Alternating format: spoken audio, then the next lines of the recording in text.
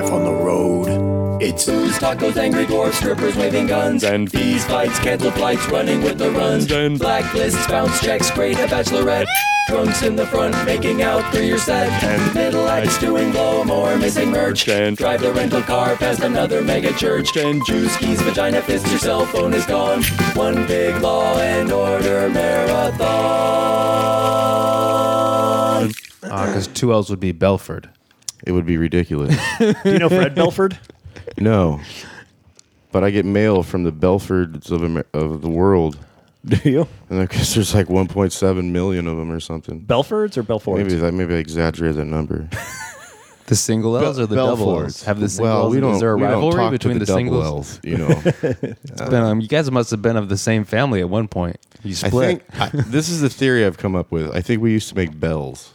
Right. And so that maybe you would make a bell and a Ford. Right. And so we were the Belforders. Maybe you were part of Henry Ford's family. It would make more sense if it was Belforge. Yeah. They merged. Yeah. Mm-hmm. And then if your family split over the decision to spell with one L or not. Like half the family went. Well, what happened? You had to go with the bells. Would you go with the bells or the Fords? I think they got done building all the churches, so they didn't need bells anymore. And so they just turned them over and started making whiskey or scotch. And, and then the family split up. I'm not sure, but I think they're probably still making churches. Oh, yeah. So you came from a religious family that turned alcoholic, is what you're saying? Yeah, I think that's... You are of Irish background? Yeah, I'm Irish. Okay. Irish and a lot of... I don't know. I know what I am. I got freckles. All good religious people turned alcoholics. Thanks for tuning in to the Road Stories podcast, everybody. I'm your host, Murray Valeriano, coming to you from a beautiful sunny day in Southern California. I'm still a little sick, so bear with the sniffles and the cough I'm going to be having. And speaking of sick, if you want to hear me really sick and a drunk Pat Francis discuss music, listen to this week's episode of Rock Solid Podcast. It was a lot of fun. He was drunk and I was sick, so there's a lot of coughing and burping on that episode. And I'm just going to go right into it. Today, no real announcements up front. If you haven't liked us on the Facebook page, please do that. And write a review on iTunes. I haven't had a review in a while. And for those of you who wrote them, I appreciate it. And thanks. And it really does help the podcast. So if you could take time out of your busy schedule, 2 minutes, write a review, give us 5 stars, that would be awesome. First sniffle of the podcast right there. It's very professional, man. I like how you run things around here. It was a tight sniffle. I think if it was me or Bombo's podcast, we would just start by talking about some one of our names. friends. Yeah, exactly. We'd never get the work done. You know what I mean? I think we would just be like, yeah, man. I'd probably still be getting stoned if it was my podcast. It probably would have supposed to happen Wednesday, and I'd be like, you guys can stay as long as you want. We'll get it done eventually. But can we talk about drugs on this? You can talk about whatever you want. All right, okay. I don't talk. It's medicine. No, I understand. You have a sickness. It's cool. Yeah. All right. So first of all, thank you guys for coming. I've been trying to schedule Sammy on this thing for a long time. A little backstory here. I don't know either of these guys personally. I just met both of them today as they came up to my house 40 minutes late. And you had to say that. You had to mention it. But here's the deal. Ooh. All right, so Sammy, first up is Sammy Obeid. Joins us. Thank you very much. Hello. Thank you for having me. Yeah, let me tell you how I learned about Sammy. Somehow we became friends on Facebook, like all comedians do eventually. It'll just be all comedians on Facebook, and that's it. Yeah. But I never really paid much, just maybe a post here or there or something like that. Then I saw he was doing these 1,000 day of stand-up. And then I thought, he's probably just bouncing around from open mic. I don't really know this guy. Never heard of him. It can't be that good, right? And you were right. I think you nailed it. He nailed it. Bouncing around from open mic to open mic. I was doing that. Always hating myself. 1,000 reps ain't gonna make nobody good at anything. And then I caught him doing a set on Conan, and was really blown away, man. It was probably one of the best sets I've seen in the last year. And I'm not blowing smoke up your ass because I've had plenty of people on Conan who have eaten it. So it was very good.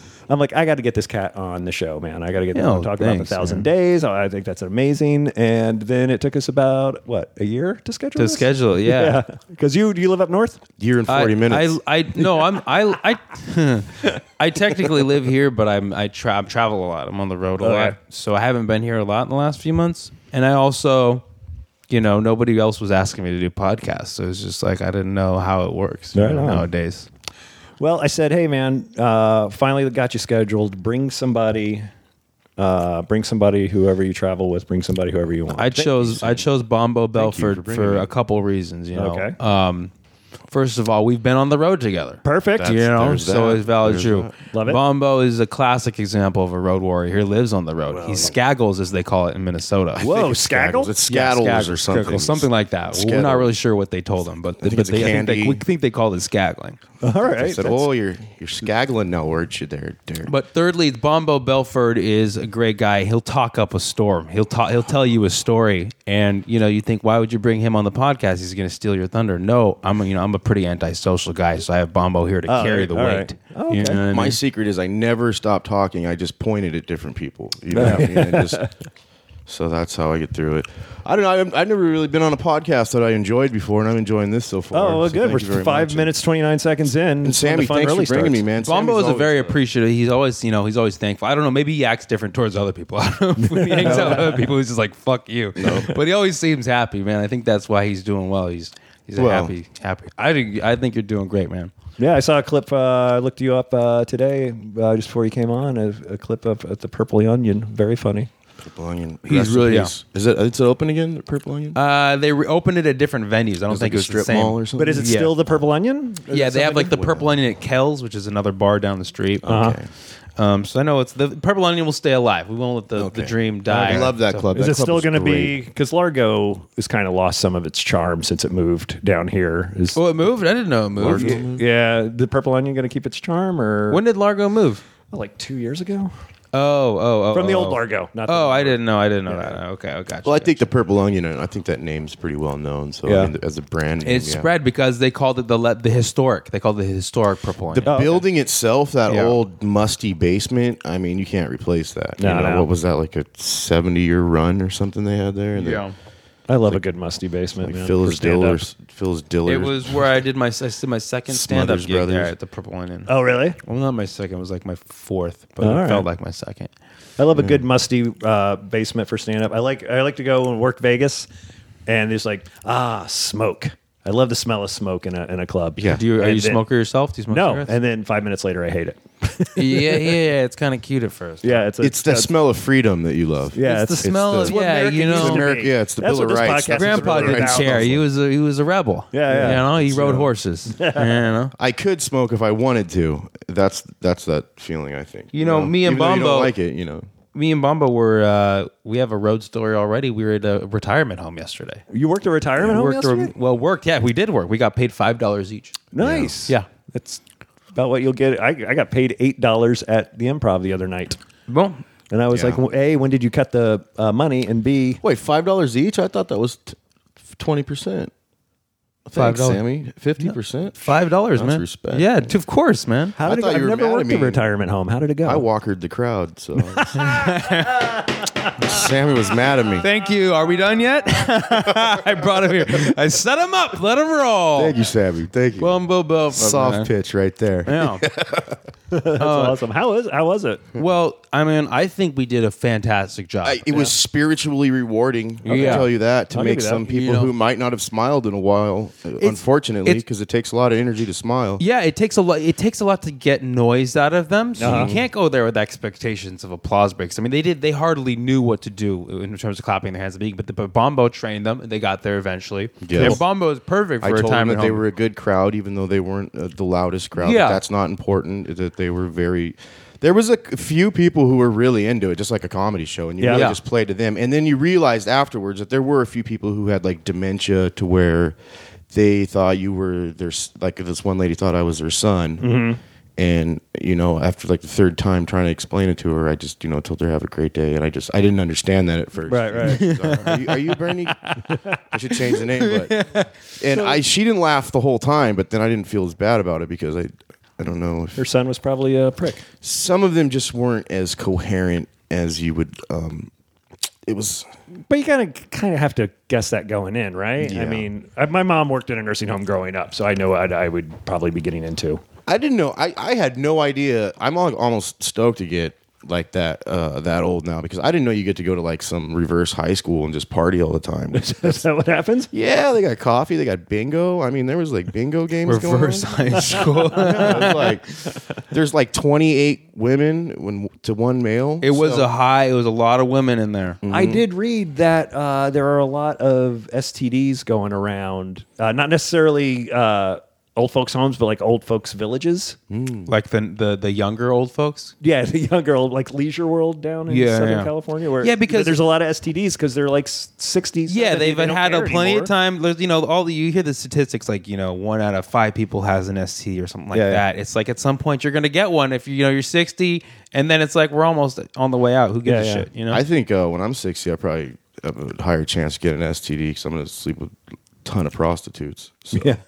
That's gonna, all right, Bombo. Once the old label, letting them know, letting them know the plan. It's the same thing, man. We all need a life plan, thing, right? It's the same thing. You won't care anymore. You like, I made 60. Right, I'll probably go back to doing drugs. Just move to Mexico, do drugs, and have sex with prostitutes. That's fourth reason I brought Bombo. He's an honest man. San Diego. He won't hide his secrets from you. Fifth, I've he's never an been inspiration with to young people. I've never been with a prostitute. I haven't. I got scared. I couldn't.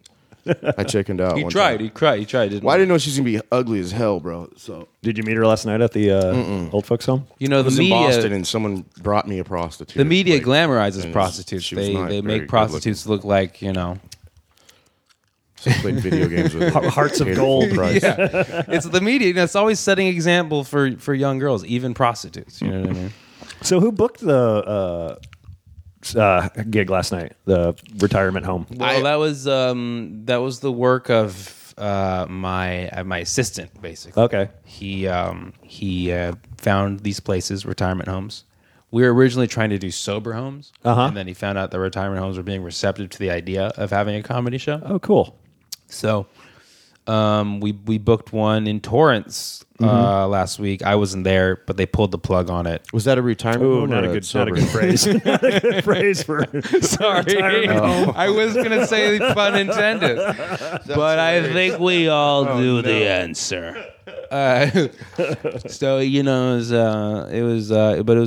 didn't get to do it, but I did this one, and this one was fun. We had a great time. That was amazing. I was really nervous going in, and I had a great time. And I learned that you just have to for me, I just had to keep it really short. Yeah, really short jokes, and then they liked it. Are there any restrictions on topics? Like, can you not swear? Or you told us to keep it clean, somewhat clean. I went PG clean because I didn't know. I mean, I may have mentioned alcohol, and that's as dirty as I got. But I mean, and alcohol is totally fair game. Yeah, sure. But me as the host, I just going Disney clean. He did a great job, and then that's threw a good one call in the for middle. any host, by the way. Yeah, just let the headliner get filthy. You threw the risque one in the middle, though. Yeah, I did throw the risque one. Risque for a PG Disney. Yeah, it was. Yeah. You got to keep them on their toes. Yeah, it involved monogamy and other. It challenged the notion of monogamy, if you will. It did. It was out there on the edge, man.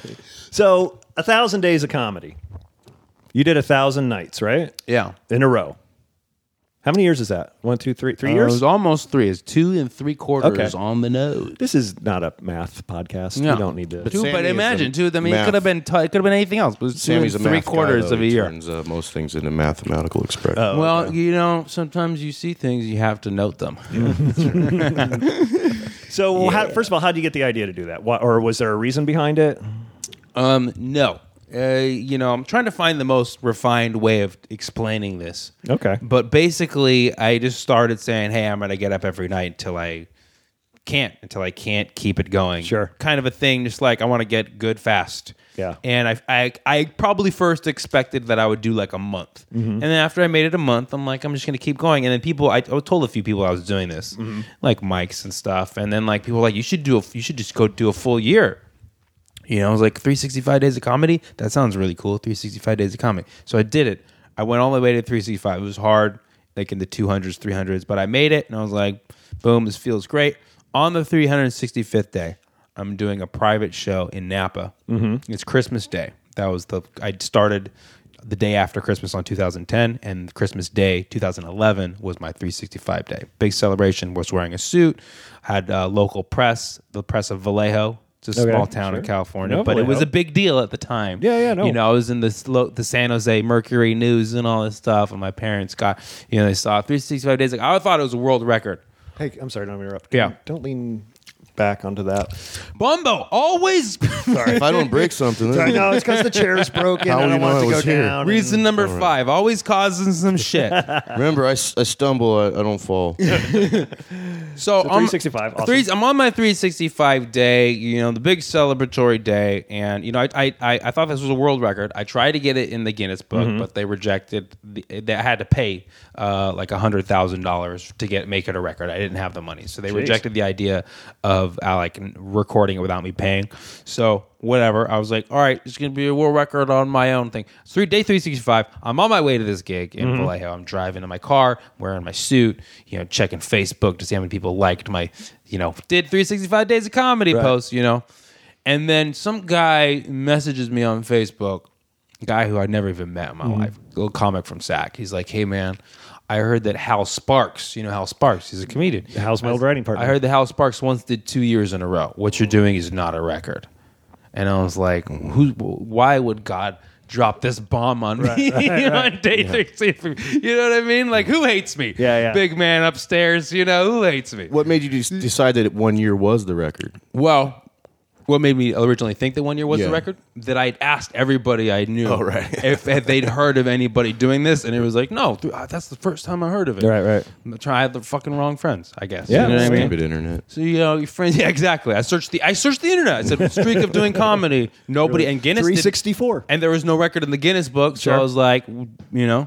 So day 365, and then I hear that, and I'm like, "Fuck!" I'm googling Hal Sparks, and if I'm looking everywhere, I can't find it. Finally, I look on his blog, and he's like, "Yeah, one time I did comedy every night for 2 years in a row. That's right, even you know, Sundays and holidays." I was like, "Damn it! All right, okay, fine." So I'm at this gig on my 365 day. They're like, the press is there taking pictures. Right. Everybody's like, "Give it up for Sammy's world record." I'm like, you know.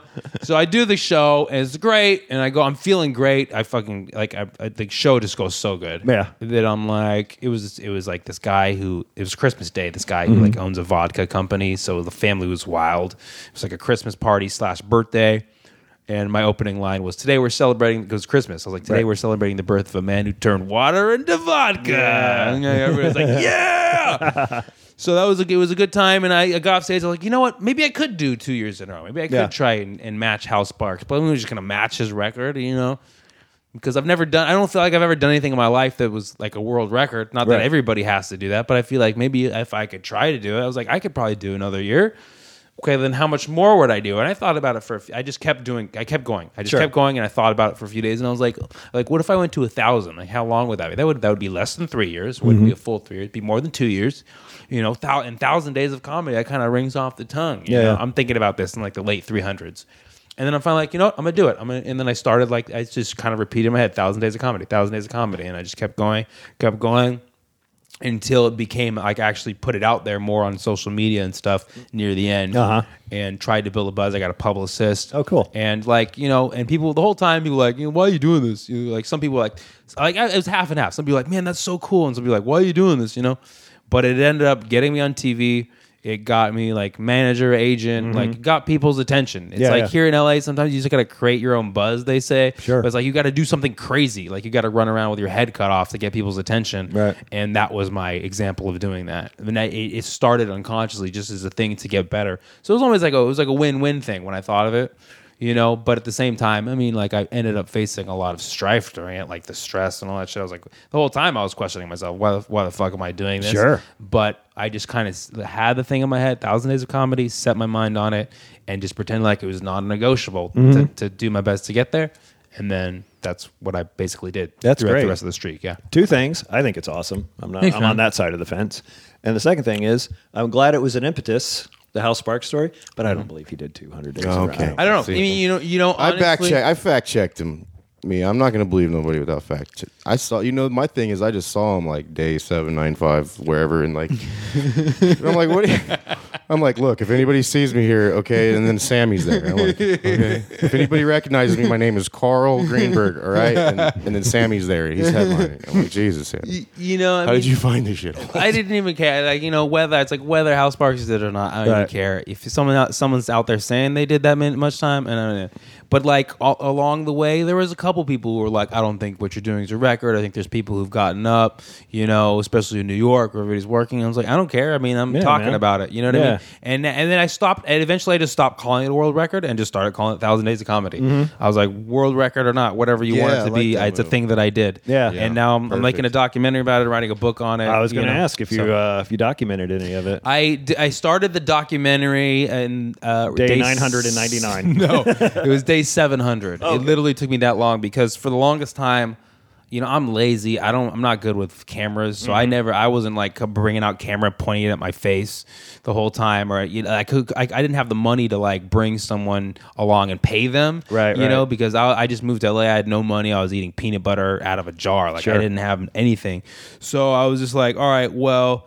I'm just gonna keep putting feelers out there. Anytime I meet someone, like, hey, I'm doing this thing. If you ever want to come and kind of document it, it was kind of weird. And until finally, like after I got a little bit of like people in my local community knew it, especially in SF, from the Bay Area community. Sure. Some guy referred me to a guy who just moved here. A few years ago from Texas. He's this like up and coming film guy, and he didn't have any other projects he was working on. It was like a perfect match. He was like, "Oh man, I would love to do that." And then so we bonded. We became good friends over the course of the last 300 days. But that's basically what we documented. And I mean, believe me, there was enough in 300 days to last a shitty documentary. Dude, you know what I mean?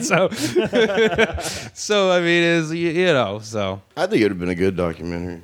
Oh yeah, man. Would have one joke. I hope it will be. It's coming out. It's being worked on. Wow, thumbs down from him already. I'm saying if you had filmed every single set and you had like one joke. Oh, right. Well, not saying the documentary's not going to be good. Then people will ask, well, like, if you don't feel like it's really official until you do it that way, where you document it the whole time. It's like, would you do it again, the 1,000 Days of Comedy? I'd say, fuck no. Unless, like, there was, like, a major endorsement from, like, you know what I mean? Like, all the networks, NBC, CBS, ABC got together and said, hey, we're going to just air you 24 hours on our show. That's what it would take to do another 1,000 days. Exactly. Paycheck. That's good. So was it just varied? Like, your spots were from, like, guest spot to host to feature to headline? I did all sorts of things. It was like, real good shows, real bad shows, shows with a lot of people, shows with not too many people. Open mics. There were times where open mics counted as a set, and the reason being, it's like you can be in a strange city in America where there's no show. Say your show gets canceled, and that's your fault. Your streak ends because your show get canceled. No, you have to make something happen. You might have to get up with an open mic, and it happened a bunch of times. Sure, and there was times I even had to create my own show, but I had rules to not abuse that. Like I was doing this more for myself, and I think I had that realization. It was on day 169.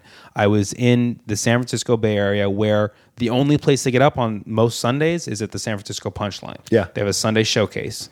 And I'm really into it. It's like my home club.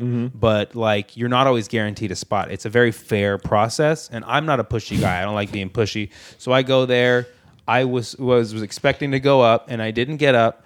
And so I left. I was like, shit, I got to figure out something to do. Some guy said, hey, there's an open mic in Oakland. I drove across the bay to Oakland. It was like this boarded up place. It didn't even exist anymore.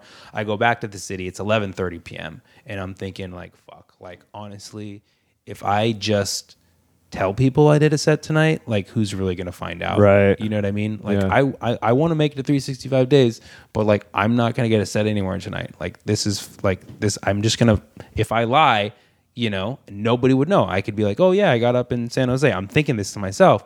And I'm like, but then I was like, how the fuck could I live with I can't even live with myself. Like, knowing if I hear that that's my assistant, by the way. Oh yeah, come on in, Brian man. Regan. I was like, I don't think I could live with myself, like, claiming that I did this thing and skipped a night. Sure. I had like a moral conflict right there in the car at 11:45 p.m. And then right as I'm thinking this, I drive by this bar that I'd once done an open mic at. And I was like, I could probably go ask the owner. I remember I met the owner. So I go in there, I go up to the bartender, the owner's not there. I'm like, I have a really strange favor to ask. Can you put me up and let me perform for these like 7 people here? I know there's probably a mic and sound system in the back. She's like, let me go get the owner, Ray. So Ray comes out. He's like, hey, yeah, I remember you from the open mic. And I was like, he's like, sure, I'll put you up.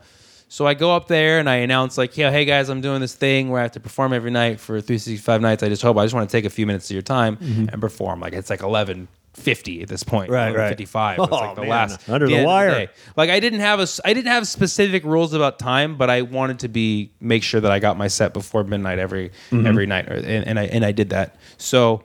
The show turns out to be great. Like more people stroll in and they lets me perform for an hour. Oh, great! So it's like you could say that impromptu show that I, happened to put together at last. It became a show that was better than a lot of the fucking shows I did the whole 1,000 days. So it was like it's hard. It's hard to say like open mic, create your own show. What's a real show? What's not? But I was very fair about identifying what the boundaries are for it to be called a show. I can't just run up to people on the street and say, "Hey guys, I'm telling jokes." Or on a plane, like, "Hey everybody," So like I made some rules and That's great. I love the hustle of putting that show together, man. How awful would it be if some fucking bad comic got on the loudspeaker on a 6-hour flight to New York and started doing? Oh my God! Ride Southwest. Minutes. That's how they do it the whole time. Oh yeah. Hey, as long as they pay me, bro, I don't care. I'll do it. What? Were you able to take friends out with you sometimes? Oh yeah, no, totally. I had a lot of maybe Bombo friends, and me and Bombo. I mean, I don't know what day numbers, but I was probably on. I could probably look them up, shows. But I think one notable one we did a weekend in Seattle, like right in the middle of it, like 5-day 500. That was awesome. 40 or something like that. Thank you for that again. Too. That was great. Yeah, so me and Bombo, we did a little weekend in Seattle, and Bombo was living out of his car. Well, I call it on the road. Skaggling. He was skaggling. He was skaggling. Where were you guys at? The Underground? You know, I was getting the Underground. The Seattle Underground in Seattle. Awesome. I was living out of the tent in the trunk of my car. Let's be accurate. Just kidding. But I know some. Cool, I'm just like I go on the road with a. I like diesel cars because I can run them on food stamps. Fuck yeah! Don't mind if I grab another water. No, go ahead. I should have brought more down there. Sorry. I would love a water. Thank you. Actually, Sammy, I don't know if I told you, but I was gonna do 1,000 days of comedy myself, but I don't have that kind of time, so I'm gonna do it on Mercury. And I think the days are only. You're gonna do what? What'd you say? I'm gonna do it on Planet Mercury. The days are like 8 hours long. Bang them out. 1, 2, 3. Man, that's a new joke. I've not heard that one. Then there's no reason why you shouldn't do 1,001 days. Yeah, and so you could because if I was gonna do that, I would just do 1,000, but I would do it on Jupiter. It was like 120 years long. One day is like 120 years long.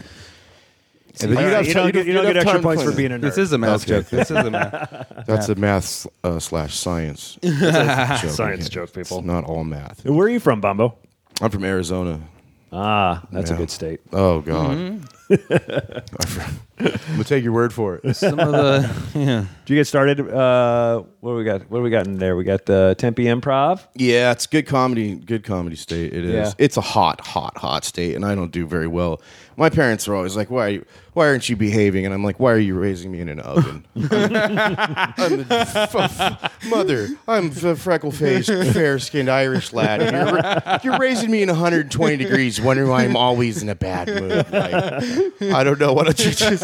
You think lobsters are going to do very good out here in this weather? Because you don't do good in hot weather, man. It's hot today, and you showed up in a jacket. It's like throwing in a lobster in a pot, and it's like, I'm putting Ritalin in. I don't know why you're still screaming. It's just like, I don't know. Lobster seasoned with Ritalin in some weird pot in the desert. Right. Can I please see a winter once in my life? Oh man. So now I do not do hot weather. I chase spring for reals. Yeah. I just live wherever the weather is good. I don't care. Are you out here now? Yeah, I'm out here now. I mean, right now I'm just rebuilding. I like to keep like 6 cars. Mm-hmm. So that way if I lose a car, I can just go get another one. I don't have to miss any gigs, So I'm just buying some old like classic cars right now and fixing them up roadworthy so that I can. Yeah, it's kind of what I do too. Really, you're like a car guy? Well, yeah, I drive around the country doing comedy. I don't get many plane tickets, so. Dude, I'll drive if I don't have to fly. If it's within San Francisco, Vegas, and Mexico, I'm driving. I don't care. I don't know what you guys are talking about. Yeah, I mean, trust me, I would fly. But I mean, some of the work I do, you gotta sometimes you get beer. Some of the work I do. What you talking about? I'm just talking about drug trafficking? I'm just saying I'm not getting many plane tickets in the booking package there. No, man, it's hard, man. I like feature clubs, especially and you're featuring, bars, man. They don't give a shit about your plane ticket, man. You should get your ass here. Figure that shit out. Feature. A lot of places don't even give a shit about your hotel anymore. They won't put the feature act up. It's like so many expectations to be a comedian. You gotta know how to use a map really well and shit. Yeah. Gotta fucking, what are we, explorers? What are we, Magellan? Cartographers? That's no joke, dude. Have you ever been driving in the middle of some crazy state and all of a sudden you don't get satellites or like internet anymore and you just go dumb, dude? You're just like, what do I do now that it's searching for GPS? There's places on the road, like when I'm on the road between like normal regular cities, and it's just like, how do you, like, what did you die out here? Like, what happens? What if my fucking car stops and then who am I going to? I mean, I can't call anyone, so I'm just going to figure out how to survive myself. Fuck that. The club's just going to... I'm just going to kill myself right now. The club's just going to book another guy 5 minutes before the spot anyway. Yeah, so they don't give a shit. I'm replaceable, They're not going to be hunting down Sammy and Bombo. Really? Where'd they go? Yeah. Well, the features are important because how's the headliner going to get there? It's true. If the feature doesn't drive them. So it is very important to shuffling. I don't know, but I mean, you take gigs. I mean, I take bar headlining gigs. What's the chance of getting a hotel room or a plane ticket with that? You know what I mean? Yeah. It's just they're like, dude, look, you get $40 and all you can drink, and I really tax them on that. Yeah. I really will. Yeah. Keep your $40. Bombo knows how to use a free drinks tab. I will punish. I've seen Bombo. Bombo's very talented in that arena. I've seen his work. Definitely. Bars have shut down because of Bombo. Yeah. What are some of your favorite bars to headline? And well, I have the bar here. I like to host it, not headline it. But here, you got a show here? Yeah, Turbo Tuesdays in the Valley. It's kind of like a little workout room we got going for 3 or 4 years now. Consistent, man. One of the most consistent. Yeah, every week for 4 years, almost 3.5, almost. And always Mikey McKernan. Big shout out to Mikey McKernan. Look him up on Mikey Facebook. McKernan. He runs that gig. Always a great vibe in there. Even if shit is going wrong, always a great vibe. You can get some good laughs. Yeah, it's one of two things. It's either like a really fun restaurant crowd or it's a really good workout for an empty room. You know, Mm-hmm. so yeah, exactly. I mean, it's always going to be, and it's a good thing about a show like that in LA is you can always bring a bunch of comedians and they'll at least sit, and it's not like. I don't know. People come in. Well, Kelly Ann's the bartender. She's awesome. You'd have to go there. You'd understand. Okay. Maybe I will. I'm always looking for something Tuesdays. on a Tuesday. Yeah. And if just hit me up, man, if you want time. Or do you do comedy or just do you do yes, podcasts? I'm a stand-up. You could have just let me know whether I'm in town or not. You go. Okay. Thanks for no problem. Thanks for looking me up. I looked you up. Well, I actually didn't know anything. Got a smirk from your assistant. I'll take that. But I didn't know. I didn't know what the podcast was or anything. So and Well, I appreciate you showing up and doing it. Yeah, no problem. And bringing it. Last time somebody didn't know what the podcast was about, I had to force Well, I heard it was indoors, and I was all over that. Yeah, man. Sorry I don't have any AC in here yet. We're going to put some AC in here and keep this place nice and cold for you guys. This is perfect, man. Good. I'm glad you guys are here.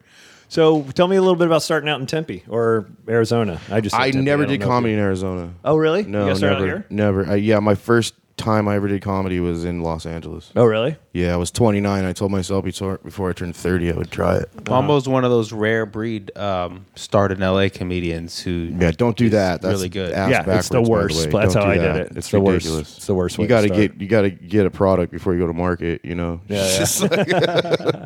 It's just not a very forgiving, friendly environment to learn to do comedy, and there's no such thing as like support from other comedians. No. It's so cutthroat. But people are always, I want to move to LA, and I'm like, why don't you email LA? Send an email, dude. Why you got to move to LA? Yeah, what up? It's rough there, bro. How long were you doing it before you started headed out on the road? Well, I lived in LA for 2 years doing open mics, doing like the 15 open mic a week regiment. Just like Sammy said, I had the same instinct. I just didn't carry it as long or have the ability to carry it or the wherewithal to do it. But I was like, I just want to get up as much as I can. Once I found out I could do it, I just wanted to get up as much as I could. And I was like, in LA, it was very good for that, for doing, 3-4 gigs a night, And what's interesting is that I just learned this today that he's open mics. By the way, not gigs. I didn't know that Bombo was from LA until today, because right after he did 2 years in LA, he did 2 years in the Bay Area, and he didn't tell anybody who's from LA for a strategic purpose. Correct? Yeah, you know. And so I didn't know. I didn't learn until I didn't. I didn't want to get today. any like weird amoeba music. You know what I mean? I didn't want to be like, our amoeba's better than your amoeba. I didn't want to get into that. You know? Yeah, because here's the thing about NorCal, SoCal. It's like I don't feel like SoCal people feel a rivalry with NorCal people as much as NorCal people feel it with SoCal people. Yeah. And I'm not sure exactly why that is, but I have a theory: is that people move to Northern California because they want to live in California in like a city kind of area, but not be in LA. I think it's they choose the Bay Area on purpose because they don't want to be in the LA part. Right. Because LA comes with a bunch of things that some people just don't want to be a part of. Sure. You know? Whereas LA people are just like, I talk to anybody like, oh, you ever been to San Francisco? Oh yeah, it's so beautiful. It's just, you know, LA people say good things about everything, so you never know who to trust. You know? But I had no idea that Bombo was from Why is LA. that a strategic move? I heard, and I don't know, I've never done the open mic at the Punchline on Sunday nights, but I heard she favors LA comics on that. I don't know, but if you heard, if you're from out of town, you kind of have this guest pass thing. You can Is that just everybody? I don't think she's the same she anymore. It's different. Was it different? The booking's kind of been passed down. Okay. Who is it now? I don't know, but it's not quite the 6 months hanging out before you get mentioned. I think that can be advantageous for getting on shows, saying, "Hey, from out of town, from LA." But in terms of the personal relationships with like comedians, I think you know, I get why he did that, because I'll go to places around the country, and we were just talking about this. You know, we'll go to places and we'll tell them we're from LA. They'll be like, "Oh, you're from LA," and that's why I don't give you this weird passive aggressive intro because people already. This next guy's from LA. People already have this package. Oh, let's see how good he is. Yeah. And then you get up there like, oh, okay. Yeah. But I see people from LA do that though. They show up, they're like, I'm from LA, and then they go up and talk LA centric. Nobody gets more it. our it's fault like, than anybody else. And then like some beasts from the middle of the country are going up, and it's like just because you're from LA doesn't mean you're better than these guys, dude. These guys are good. You know what I mean? Yeah. And but people have a prepackaged concept for you. You know, you're a hacky cliche. You're from LA, and I'm like, I'm not even from LA, dude. Right. You know, like I come here to promote my career just like everyone else, and then I get the hell out of here as often as I can. You know what I mean? And but people have this prepackaged. You're like a douchebag, and you're full of yourself, and you wear glasses, and you know you're just like what they see on TV. And it's like, dude, no, I mean that's LA people wear glasses. Is that a stereotype? I didn't know that. Yeah, sunglasses. Dude, sunglasses. Okay, sunglasses. It's a new one. It's a new one. But wow, I'm getting on the guys with the eye problems. No, the sun's that's that big fireball thing, the weird thing in the sun. I will say this, maybe you can tell me the same thing about San Francisco, but having started out here and been here my whole adult life, Los Angeles has bred some really shitty comedy. Well, I think what and it I don't is, know if that's is every that town. I just know my town. It's I think it's a law of large numbers thing. Is that you have a big enough group of people, there's going to be some extreme good ones and some extreme bad ones. That and also LA attracts people with a lot of ambition, and ambition takes a lot of energy, which can detract from talent. So there's a lot of people who are very talented who don't have the energy to be ambitious because their energy is all directed on their talent. So it's like usually great success cases are people who have a good amount of both, but LA draws that ambition. So naturally, it's going to be kind of biased towards a lot of people who are just not naturally talented. And that's not, it's not being pessimistic. I just think it's being realistic in that you look at people in LA, they have a very good business sense. Right. And you look at people like in San Francisco, for example, a lot of very artistic, very creative people, horrible business sense. Yeah. So it's there's kind of that dichotomy. I love the fact that you said, I'm not trying to be pessimistic when you just had the most positive response to the most pessimistic knee-jerk thing I've ever said in my life. Yeah. Comedy. Well, actually, and then I think everybody sucks. We're all hacks. It's fucking over. I think LA, you got to just cater to the crowd's always a bunch of other comedians, so you got to do some stuff that maybe doesn't work as good. That's another thing. Crowd, see, there's a lot of reasons behind it. I think it's first of all you end up getting pigeonholed into what will make the the uppity comics. The shitty quality of stage time, which Bombo's referring to. You get out of the Hollywood bubble, you get better shows. But sometimes people who kind of work exclusively the Hollywood area, you're going to get tainted. I mean, either it's going to be bad crowds where you're used to pleasing comics, or which is I call open mic syndrome, which happens amongst a lot of open micers. And then there's also just the fact that there's industry people here, people from the agents, managers, people from TV. They're tainted. They have a certain view of comedy. They're exposed to it all the time. They're not going to respond the same way. This is what comedy's supposed to look like, and if it doesn't look like this, start changing it so it does look like that. I mean, I can't tell you how many people were like, "Well, why don't you just do this?" And I'm like, "This is my art. That's why. This is what I do, and it works really well for me. Why would I?" Why do you want me to be like every other guy that's going up there talking about his life? I don't. Get me wrong, I like a good storytelling comic, but I go, there's room for all kinds of different comics. Yeah, LA's like, no, this is what a comic looks like. This is how they act. They're more salesmen than comic. Yeah. You know what I mean? And LA is strict on form. LA Yes. values form. That's presentation is exactly. key. You see someone from LA, they usually have great stage presence. Their act is very polished, and they do a lot of physical animation. They have a character, and then but content is not always there. It's not always strong. The writing is not always there. It's not always strong. So I think in LA comedy, if you could distinguish it in general, would you say it's a lot of focus on presentation? Now there's great, but there's so many great writers here, so many great people. I'm just saying the kind of you can get caught up in a certain kind of a whirlwind here if you're just focusing exclusively on LA. But that's it. The people who from all around America, comedians all around America who become really good will come here eventually. Yeah. So for that reason, you have the best and the worst comedians. You know what I mean? By a law of large numbers. So. I mean, LA is like a hammer. It's a really good tool, and it'll smash. Really break a lot of things up for you, but sometimes you can't just use a hammer on everything. Right. You know what I mean? Right. So it's like it's a great analogy. But I've never thought of it. This might be the most quotable podcast I've ever had. So many times. Well, it's just really. It's like really. I mean, if you sit in LA, you will get stronger and stronger and stronger, but you also might get bitter and bitter and bitter. Oh yeah, that's the other thing. Sometimes you have to learn to be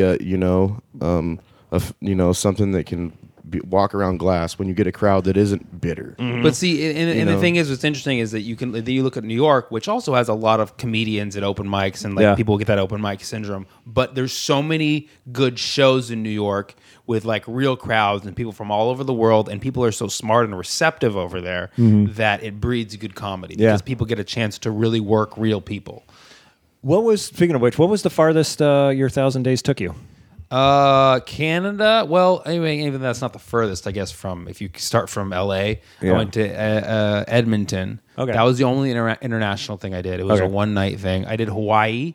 Oh, nice! Wow, there's not a lot of stage time in Hawaii. No. I did made it happen in that's great. Honolulu 3 days in a row. It was my vacation. And then I did the East Coast in New York and. So I forget how many states, but probably only 24 states or something like that across the whole streak. I'm going to ask Sammy a question, but I'm going to. Yeah, you can think about this while worst bar gig you headlined. Think about that while I ask. Worst what? Bar gig you've headlined. So think about that while I ask Sammy this question. Okay. I forgot what I was going to. Sammy, worst bar gig you headlined? No, what was my question? It's weird. I often freeze up when I get asked the worst gig question because I feel like I've done so many horrifying, traumatic gigs. Right. It takes me back to a place of pain where I'm confused and I remember all these horrifying things that happened. I don't remember which one was the worst. Sure. Because they're all bad. But I have some classic examples from the streak of things went wrong. And for instance, the headlining one. There's this place called Ireland's 32 in San Francisco. Did you ever go there, Bombo? Yeah. Ireland's 32. So it was an open mic for a little while. It was run by this guy, Justin Harrison, who's my friend, comedian, promoter. And he would let me close out the long open mics. He'd let me do extra time at the end. Oh, nice. And so there was a time I went. It was January 2011, beginning of the streak. First 20 something days. I should have taken this as a sign. But his place and everybody in there is really drunk and Irish and having a good time and Irish frat soccer hooligans. Yeah, that's a good way of. Yeah. I looked it up. It's called Ireland's 32. I look why the number 32? I looked it up because there's 32 districts in the IRA, and so it's like people when they put 32 in an Irish name, it's very like a very militant Irish bar. Oh wow! Yeah, if you ever see 32, it's like they're going to be extra Irish. You know what I mean? It's like 100 proof. Like you know what I mean? So I went in there, and like they're heckling. People are heckling comics, but it's like still can be a fun room. Violently heckling. So I get on stage. I'm doing my jokes. This guy are going at it, and I'm just letting them do it, and I'm fucking going back at him. We're talking shit. It's friendly banter in a way, but we're talking shit to each other. And then at some point, a shoe flies and hits me in the face. What? Violent heckling. He throws a fucking shoe at me. Who are you, Hillary Clinton? Yeah. Right. But back then, there was the Bush topicality. It was like a Bush guy. Yeah. Oh, so there was that, and then I'm like, okay, whatever. So I go back. I hold his shoe. I don't fucking give it to him. Right. I keep doing my show, and then everything's good. He's laughing again. We're having a good time. And then another fucking shoe comes up, and I duck. I miss it. Sure. You know what I mean? It's fool me once. You know what I mean? So I hold both of his shoes. Same guy on stage. Same guy. No, Same guy. This is not. We're not having some one-shoot Susies in here. We have one guy with no shoes. Okay, and so I hold his shoes. I say, I'm not fucking giving these back until you apologize. And then he apologized. He gave me a hug. I think he realized he didn't want to walk home barefoot. Right. You know. Well, that same story I can tell about my son. Yeah. Chuck a shoe at me. You're not getting it back till you apologize, and then we hug. Maybe I'm related to this guy. I don't know. But that was that's a classic example because having a shoe thrown at you is violent. It's disrespectful. It's odd. Yeah. It's unexpected. So I don't remember who it was, but me and Justin Harrison had to defend somebody from those guys. They were trying to beat him up because of what he said on stage outside. Mm-hmm. And all they would do to me is I'd be having whatever said, whatever, but they just go "fuck off, you cunt." Yeah. Over and over again. I was just like, oh, okay, dude. I guarantee that's a huge punchline in Ireland. Yeah. I'm sick of hearing it almost. That's funny because we have a segment on the show, things that have been thrown at you. So you covered two topics in one. Yeah. Wow. Am I not allowed to cuss? I forgot that. Yeah. Of course, man. That's all right. I'll only do it in reenactment because it's verbatim quote. Okay. Have you had anything thrown at you, Bombo? On stage? Never had anybody throw anything. I did get in a fight. Did you ever once. throw anything at anybody? No. You got in a fight? Yeah, I got attacked when I got off the stage. Charged the stage? No, he charged me when I was getting off of stage. Oh, what happened? Well, there was just three gentlemen in the corner of a bar one night, and they were heckling everyone and really bad and all drunk in foreign language heckling. I don't know. It wasn't it was just incoherent, it wasn't anything. It was just obscenities, and they were just ruining the show, and it really, kind of upset me by the time I got up there. So I just really let into them, in a comedy way. But usually I try to stick to the script, and I just really tore these guys up, basically, like about their mothers, basically. Right, yeah. It was really dirty and low, but I was just sick of these guys. And the whole bar was laughing at them, and they shut up, and they couldn't say anything. And when they got off stage, they just tried to jump me. Oof. Yeah, until one of them got just knocked the fuck out. Did you knock him out? Dude, I had some homeboys with me that they probably didn't count on. And, you know what I mean? I run with kind of the rough crew, and they're probably the wrong dude to mess with, really. Take the jacket off and start running, fool. But they weren't, they were just drunk. Idiots. I just don't think they knew that I had some friends there, and they tried to jump me, and turns out they were outnumbered. Let me at them. No. So, but we didn't stomp him or nothing. We just the one guy, my homeboy, just kind of side when he saw him charging at me, he just kind of came over and just erased him from the equation real quick. And the other dudes were like, "Whoa, we're cool." Yeah. Just tackled him.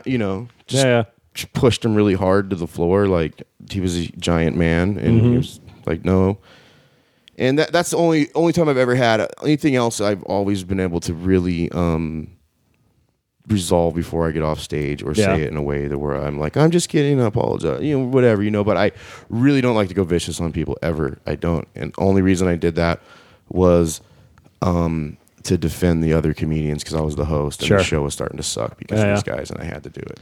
Yeah, man, going vicious is the last resort as far as I'm concerned when it comes to dealing with a heckler. I've seen hecklers cry and run out of the building. I go, I don't want to do that ever. They paid to see me make them laugh. I mean, as a last resort, I guess. But I just think if you can win them over, that's what's really rewarding. Yeah. You know? If you can win the crowd over, you can definitely use a heckler as a tool. I've been saved by hecklers before, where it's just my jokes weren't working at all, and then this riffing with this heckler, they were like, okay, well, you still get paid. Yeah. So, you know what I mean?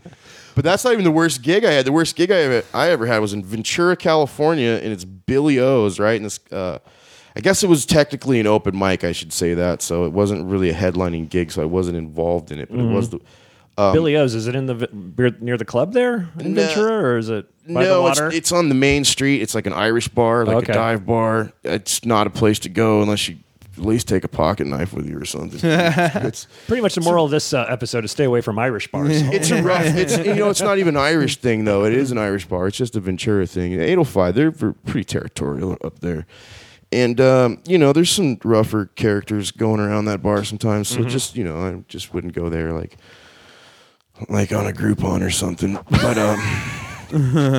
what I would do is. But they had an open mic there, and I knew there was trouble because I showed up and no one signed up for an open mic. And I came up from L.A., or I was in town from L.A., and I'm like, I've never seen no one in an open mic. I'm used to all these floods. Yeah. And anyways, I said, hey, I'm a comedian, and they go, yeah, man, you could have as much time as you want. And then it just started, this guy thinks he's a comedian. This guy's going to go try to make us laugh. And it just spread around the bar, dude. Yeah. And when I went up there, they're all, two guys run out of the back, right? And these are just like drunken, just like tattooed back, like crazy dudes. And they run out with those styrofoam heads from those guys at the Muppets that sit up in the banister. Waldorf and Statler. Yeah, Waldorf. I didn't know that was their names. Yeah, Waldorf and Statler. Huge styrofoam heads on, and just start going, you're a faggot, you're a gay, you love the dick. And I'm just like, oh God, it's coming from these weird foam heads that are sitting like 2 feet in front of me. And like this girl was playing fucking punchlines all night, like boom, boom. She wanted to do that. She was doing rim shots? Yeah, I said she could do it. Okay. She was like, can I do that? I go, well, anything goes here. Let's try it. And she just was just like ADD'd out, just like playing the drums, like waving at her friends and stuff. And I just eventually, you weren't on acid. Yeah, I know. Sure and I just stood there after a while. It was like, this is the most entertained I've ever been on stage. And these guys, I mean, it was. And I thought, that'll go. You know what? I was young in my career, and I was really taking bombing hard back then, or harder than I cared back then. I didn't realize that you had to bomb. Sometimes. Yeah. I took it like there's something wrong with me when I would bomb. So I took that like extra hard. But do you ever think that maybe you hated bombing so much because your name is Bombo and you had but that's why self-esteem issues? That's why I call it. It's actually Bomb Zero. If you want to, you math major, right? Never bombs. It's mispronouncing it. Bombo is Bomb Zero. If that was true, I would be Bomb 1 after that Billy O's. Billy O's mic. That was tough. And there you go. And I mentioned you on the podcast because that's how much I was pissed off back then. But I guess it turned out to be an okay story. Yeah, not a bad one. I liked it. Yeah. Was there, besides days 365, was there a standout day for you on your 1,000 days? Was there? There were so many standout days. But if I could sum it up in a nutshell, the first 365 days kind of just breezed by. Mm-hmm. And then when I decided I was doing the 1,000 days thing, at the same time, I was in the America's Got Talent competition. Mm-hmm. So I became very consumed in that. I made it to the Vegas round. Okay. Howard Stern gave my set praise, like Sharon Osbourne and Howie Mandel weren't fans of it. But it was a really cool thing that happened when I filmed that. I thought it was going to be my first TV credit.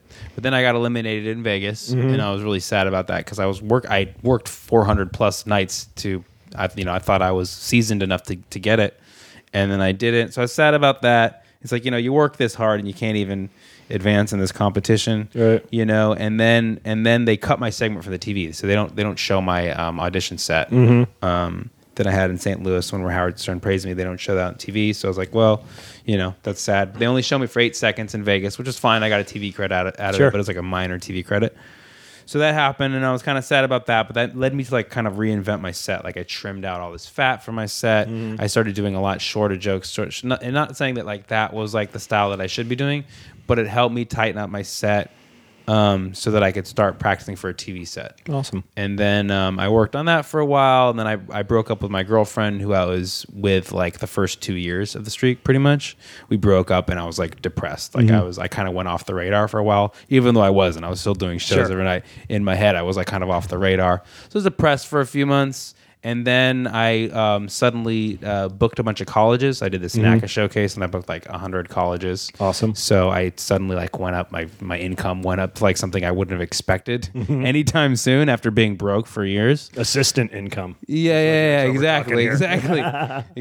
Brian's very happy about that as well. What is income? Yeah, the $5 we made yesterday. Oh yeah, got to have some side income too. Killing it. So that happened. So all of a sudden I had money. I was still depressed and but just still performing every night.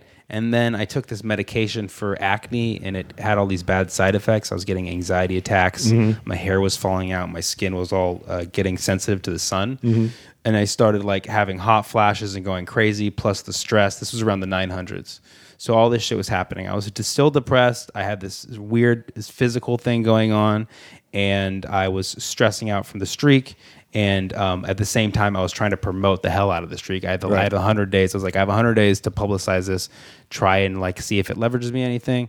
So all these things are culminating at the time, and I'm like ready to explode. I went crazy. The last 100 days are like a blur because I just went nuts. Like I was doing shows every night, but like the whole time I was just like, it felt like it was a nightmare pretty much. Sure. Because I was in physical pain the whole time. During the 900s, I was going crazy, man. I was having anxiety attacks, like mental breakdowns every day. I was just like, why? What the fuck am I doing? And I was like, it was a combination of what the fuck am I doing? Why the fuck am I in pain? Because I'm telling you, this medication, people don't understand how big of a deal this was to me. Because I'd be blurbing about it to everybody. People like you're stressing out. It's the streak, man. It's the streak. It's not the medication.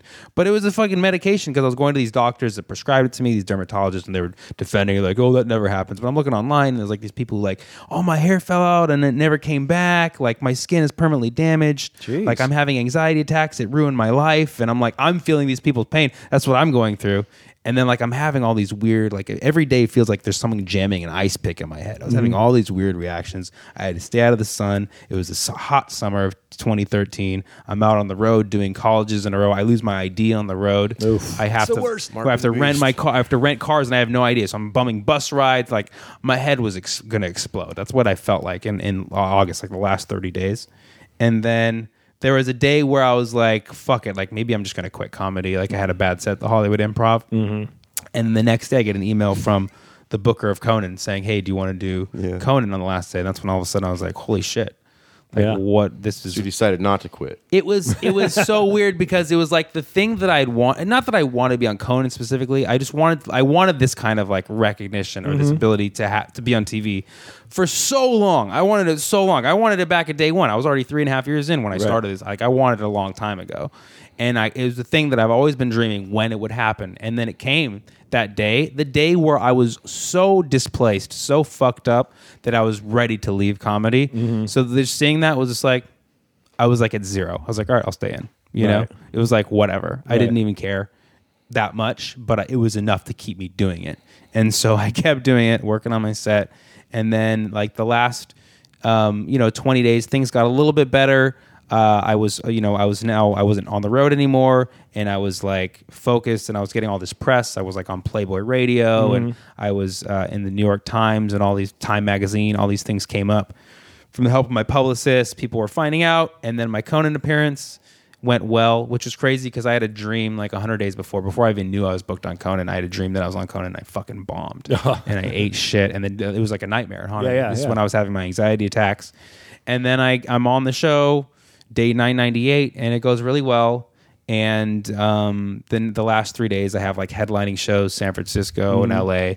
And it was like the final days of my streak, like I pack out Largo here in LA, and I sell out the Punchline in San Francisco. And it was like very redeeming. Awesome. It was very, very redeeming. But like then it ended, and I was like, what the fuck just happened? It was just like a shock. I took 10 days off to like recuperate and stuff. And now I'm looking back on it like, man, that was a fucking crazy time. Yeah. But I was like, the last 300 days were really rough. But the last 100 days, like they were just, that was where everything seemed to happen all at once. Right. Well, awesome. Well, man, I just want to thank you guys. I'm sorry I got to cut it short today. Thank you so much for having me, man. This was great. Man. Bombo, it was great to meet you, buddy. Ease my podcast anxiety. Yeah. And Sammy, obviously great to meet you. Where can we find you guys?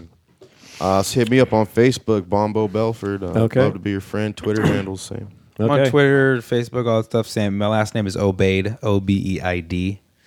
And, so we're just, we're around doing shows and stuff. Awesome. You know what I mean? Every Tuesday night, UBG. Turbo free Tuesdays, comedy. man. Turbo Tuesdays. That's Excellent. My show. Yeah. Mikey McKernan produces it. Awesome. I mean, like, why, honestly, you pay to see us at a show, but, like, honestly, if you want, just come to a fucking open mic just and come see to us that because it's do our new shit. You know what I mean? And everybody's loose. You can be there when we first do that joke that's going to. That's actually a good pitch for an open mic, man. I never really thought about well, it. It's not an open mic. First off, it's not an open mic. That's what he said. I'm only quoting Sammy. It feels like not an open mic, but it feels like it most of the time. But whatever, man. Every mic is open. If you think about it, I don't do fucking try to sign up. I don't do closed mics. You know what I mean? Closed mic is a mic that's turned off. As far as I'm concerned. Yeah, not an open mic, but it is a fun show. We get a lot of. It's not. The local guy, I mean, we get a lot of traffic through there. We get a lot of names and stuff coming through. A lot of good comedy going down. So, I mean, it's just something in LA that's fun, that's a little more normal than if you don't want to go to some club and do like the whole weird bringer thing. Sure. Great, man. So come on down. Well, guys, thank you for coming. I really apprate it. I really do. I'm glad we finally put it together, man. I really appreciate it. And we can do it again anytime. I'll be here tomorrow. Cool. Let's go. I'm in town for a while, listeners. So SoCal people, I'll be Irvine, San Diego, Ice House, like the usual gigs, and then coming back to Vegas, but that's not till June. So like us on the Facebook, write a review on iTunes. Shoot me an email if you got any suggestions or any other comics you want to hear from. And as always, Bombo Belford. Thanks for listening. Thanks a lot. Thank you. You want to know about life on the road? It's booze, tacos, angry dwarfs, strippers waving guns, and fees, fights, cancel flights, running with the runs, and blacklists, bounce checks, great a bachelorette. Drunks in the front making out through your set, and middle acts doing blow more, missing merch, and drive the rental car past another mega church, and juice keys, vagina fist, your cell phone is gone. One big Law and Order marathon.